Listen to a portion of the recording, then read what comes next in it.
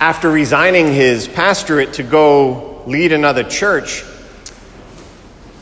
the pastor was approached by an endearing older member of the congregation, and she was weeping over the pastor's decision to leave, and she said to him, "Things will never be the same."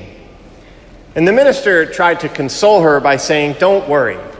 I'm confident that you're going to get a new pastor who is better than me." And she continued to sob, and she replied, "That's what the last 3 pastors have said, but they just keep getting worse."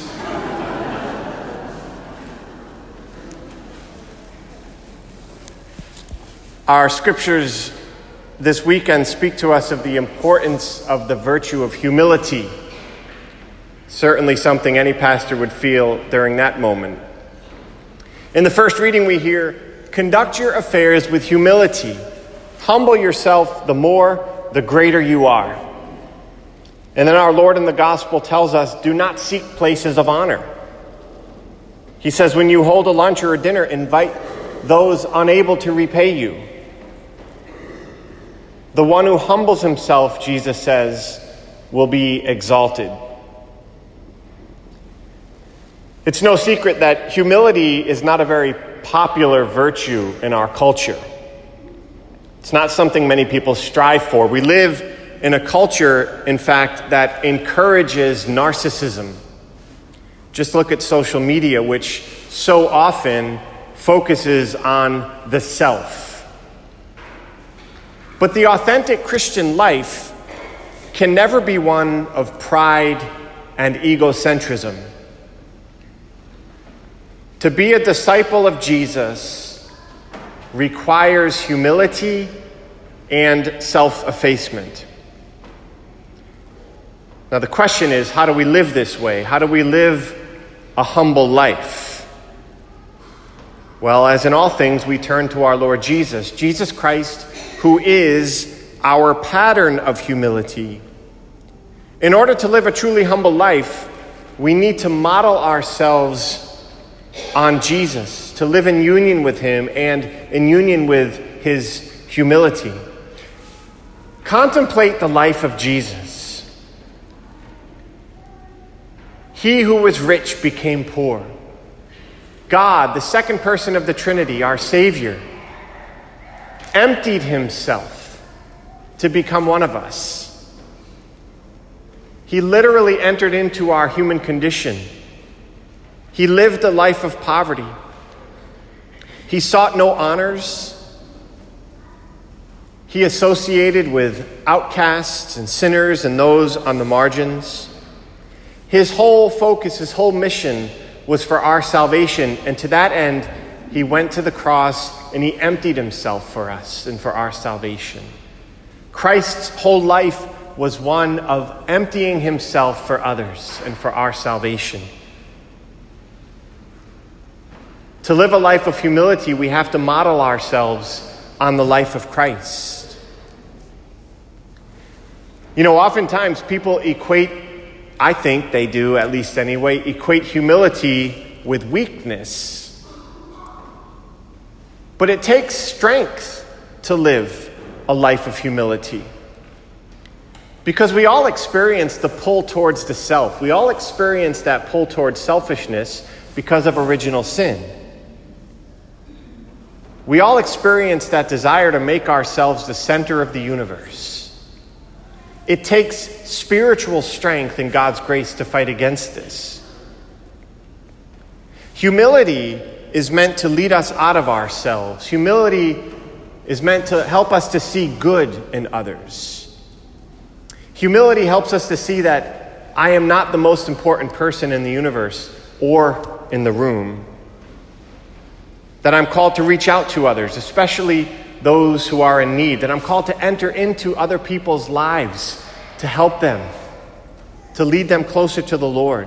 To know that I'm not better than anybody, because we're all sinners. False humility is when we think less of ourselves. When we don't acknowledge the dignity that we possess as children of God. Humility acknowledges our goodness. the dignity that we possess as God's children, that we are loved by God, but it does acknowledge the fact that we're weak, that we are dependent upon the Lord. I want to just offer 3 practical ways that we can all practice humility and grow in humility. And by the way, none of us is perfectly humble. In fact, as Father Ray said in his homily this weekend, if we think we're humble, we're not, right? But 3 practical ways that we can grow in humility. First and foremost, acknowledge when you're wrong and apologize. Now, I know spouses can't relate to this, right?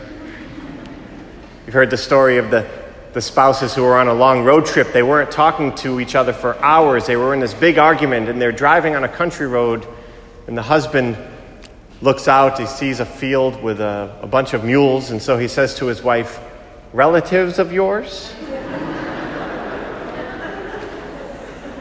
She said, "Yes, by marriage."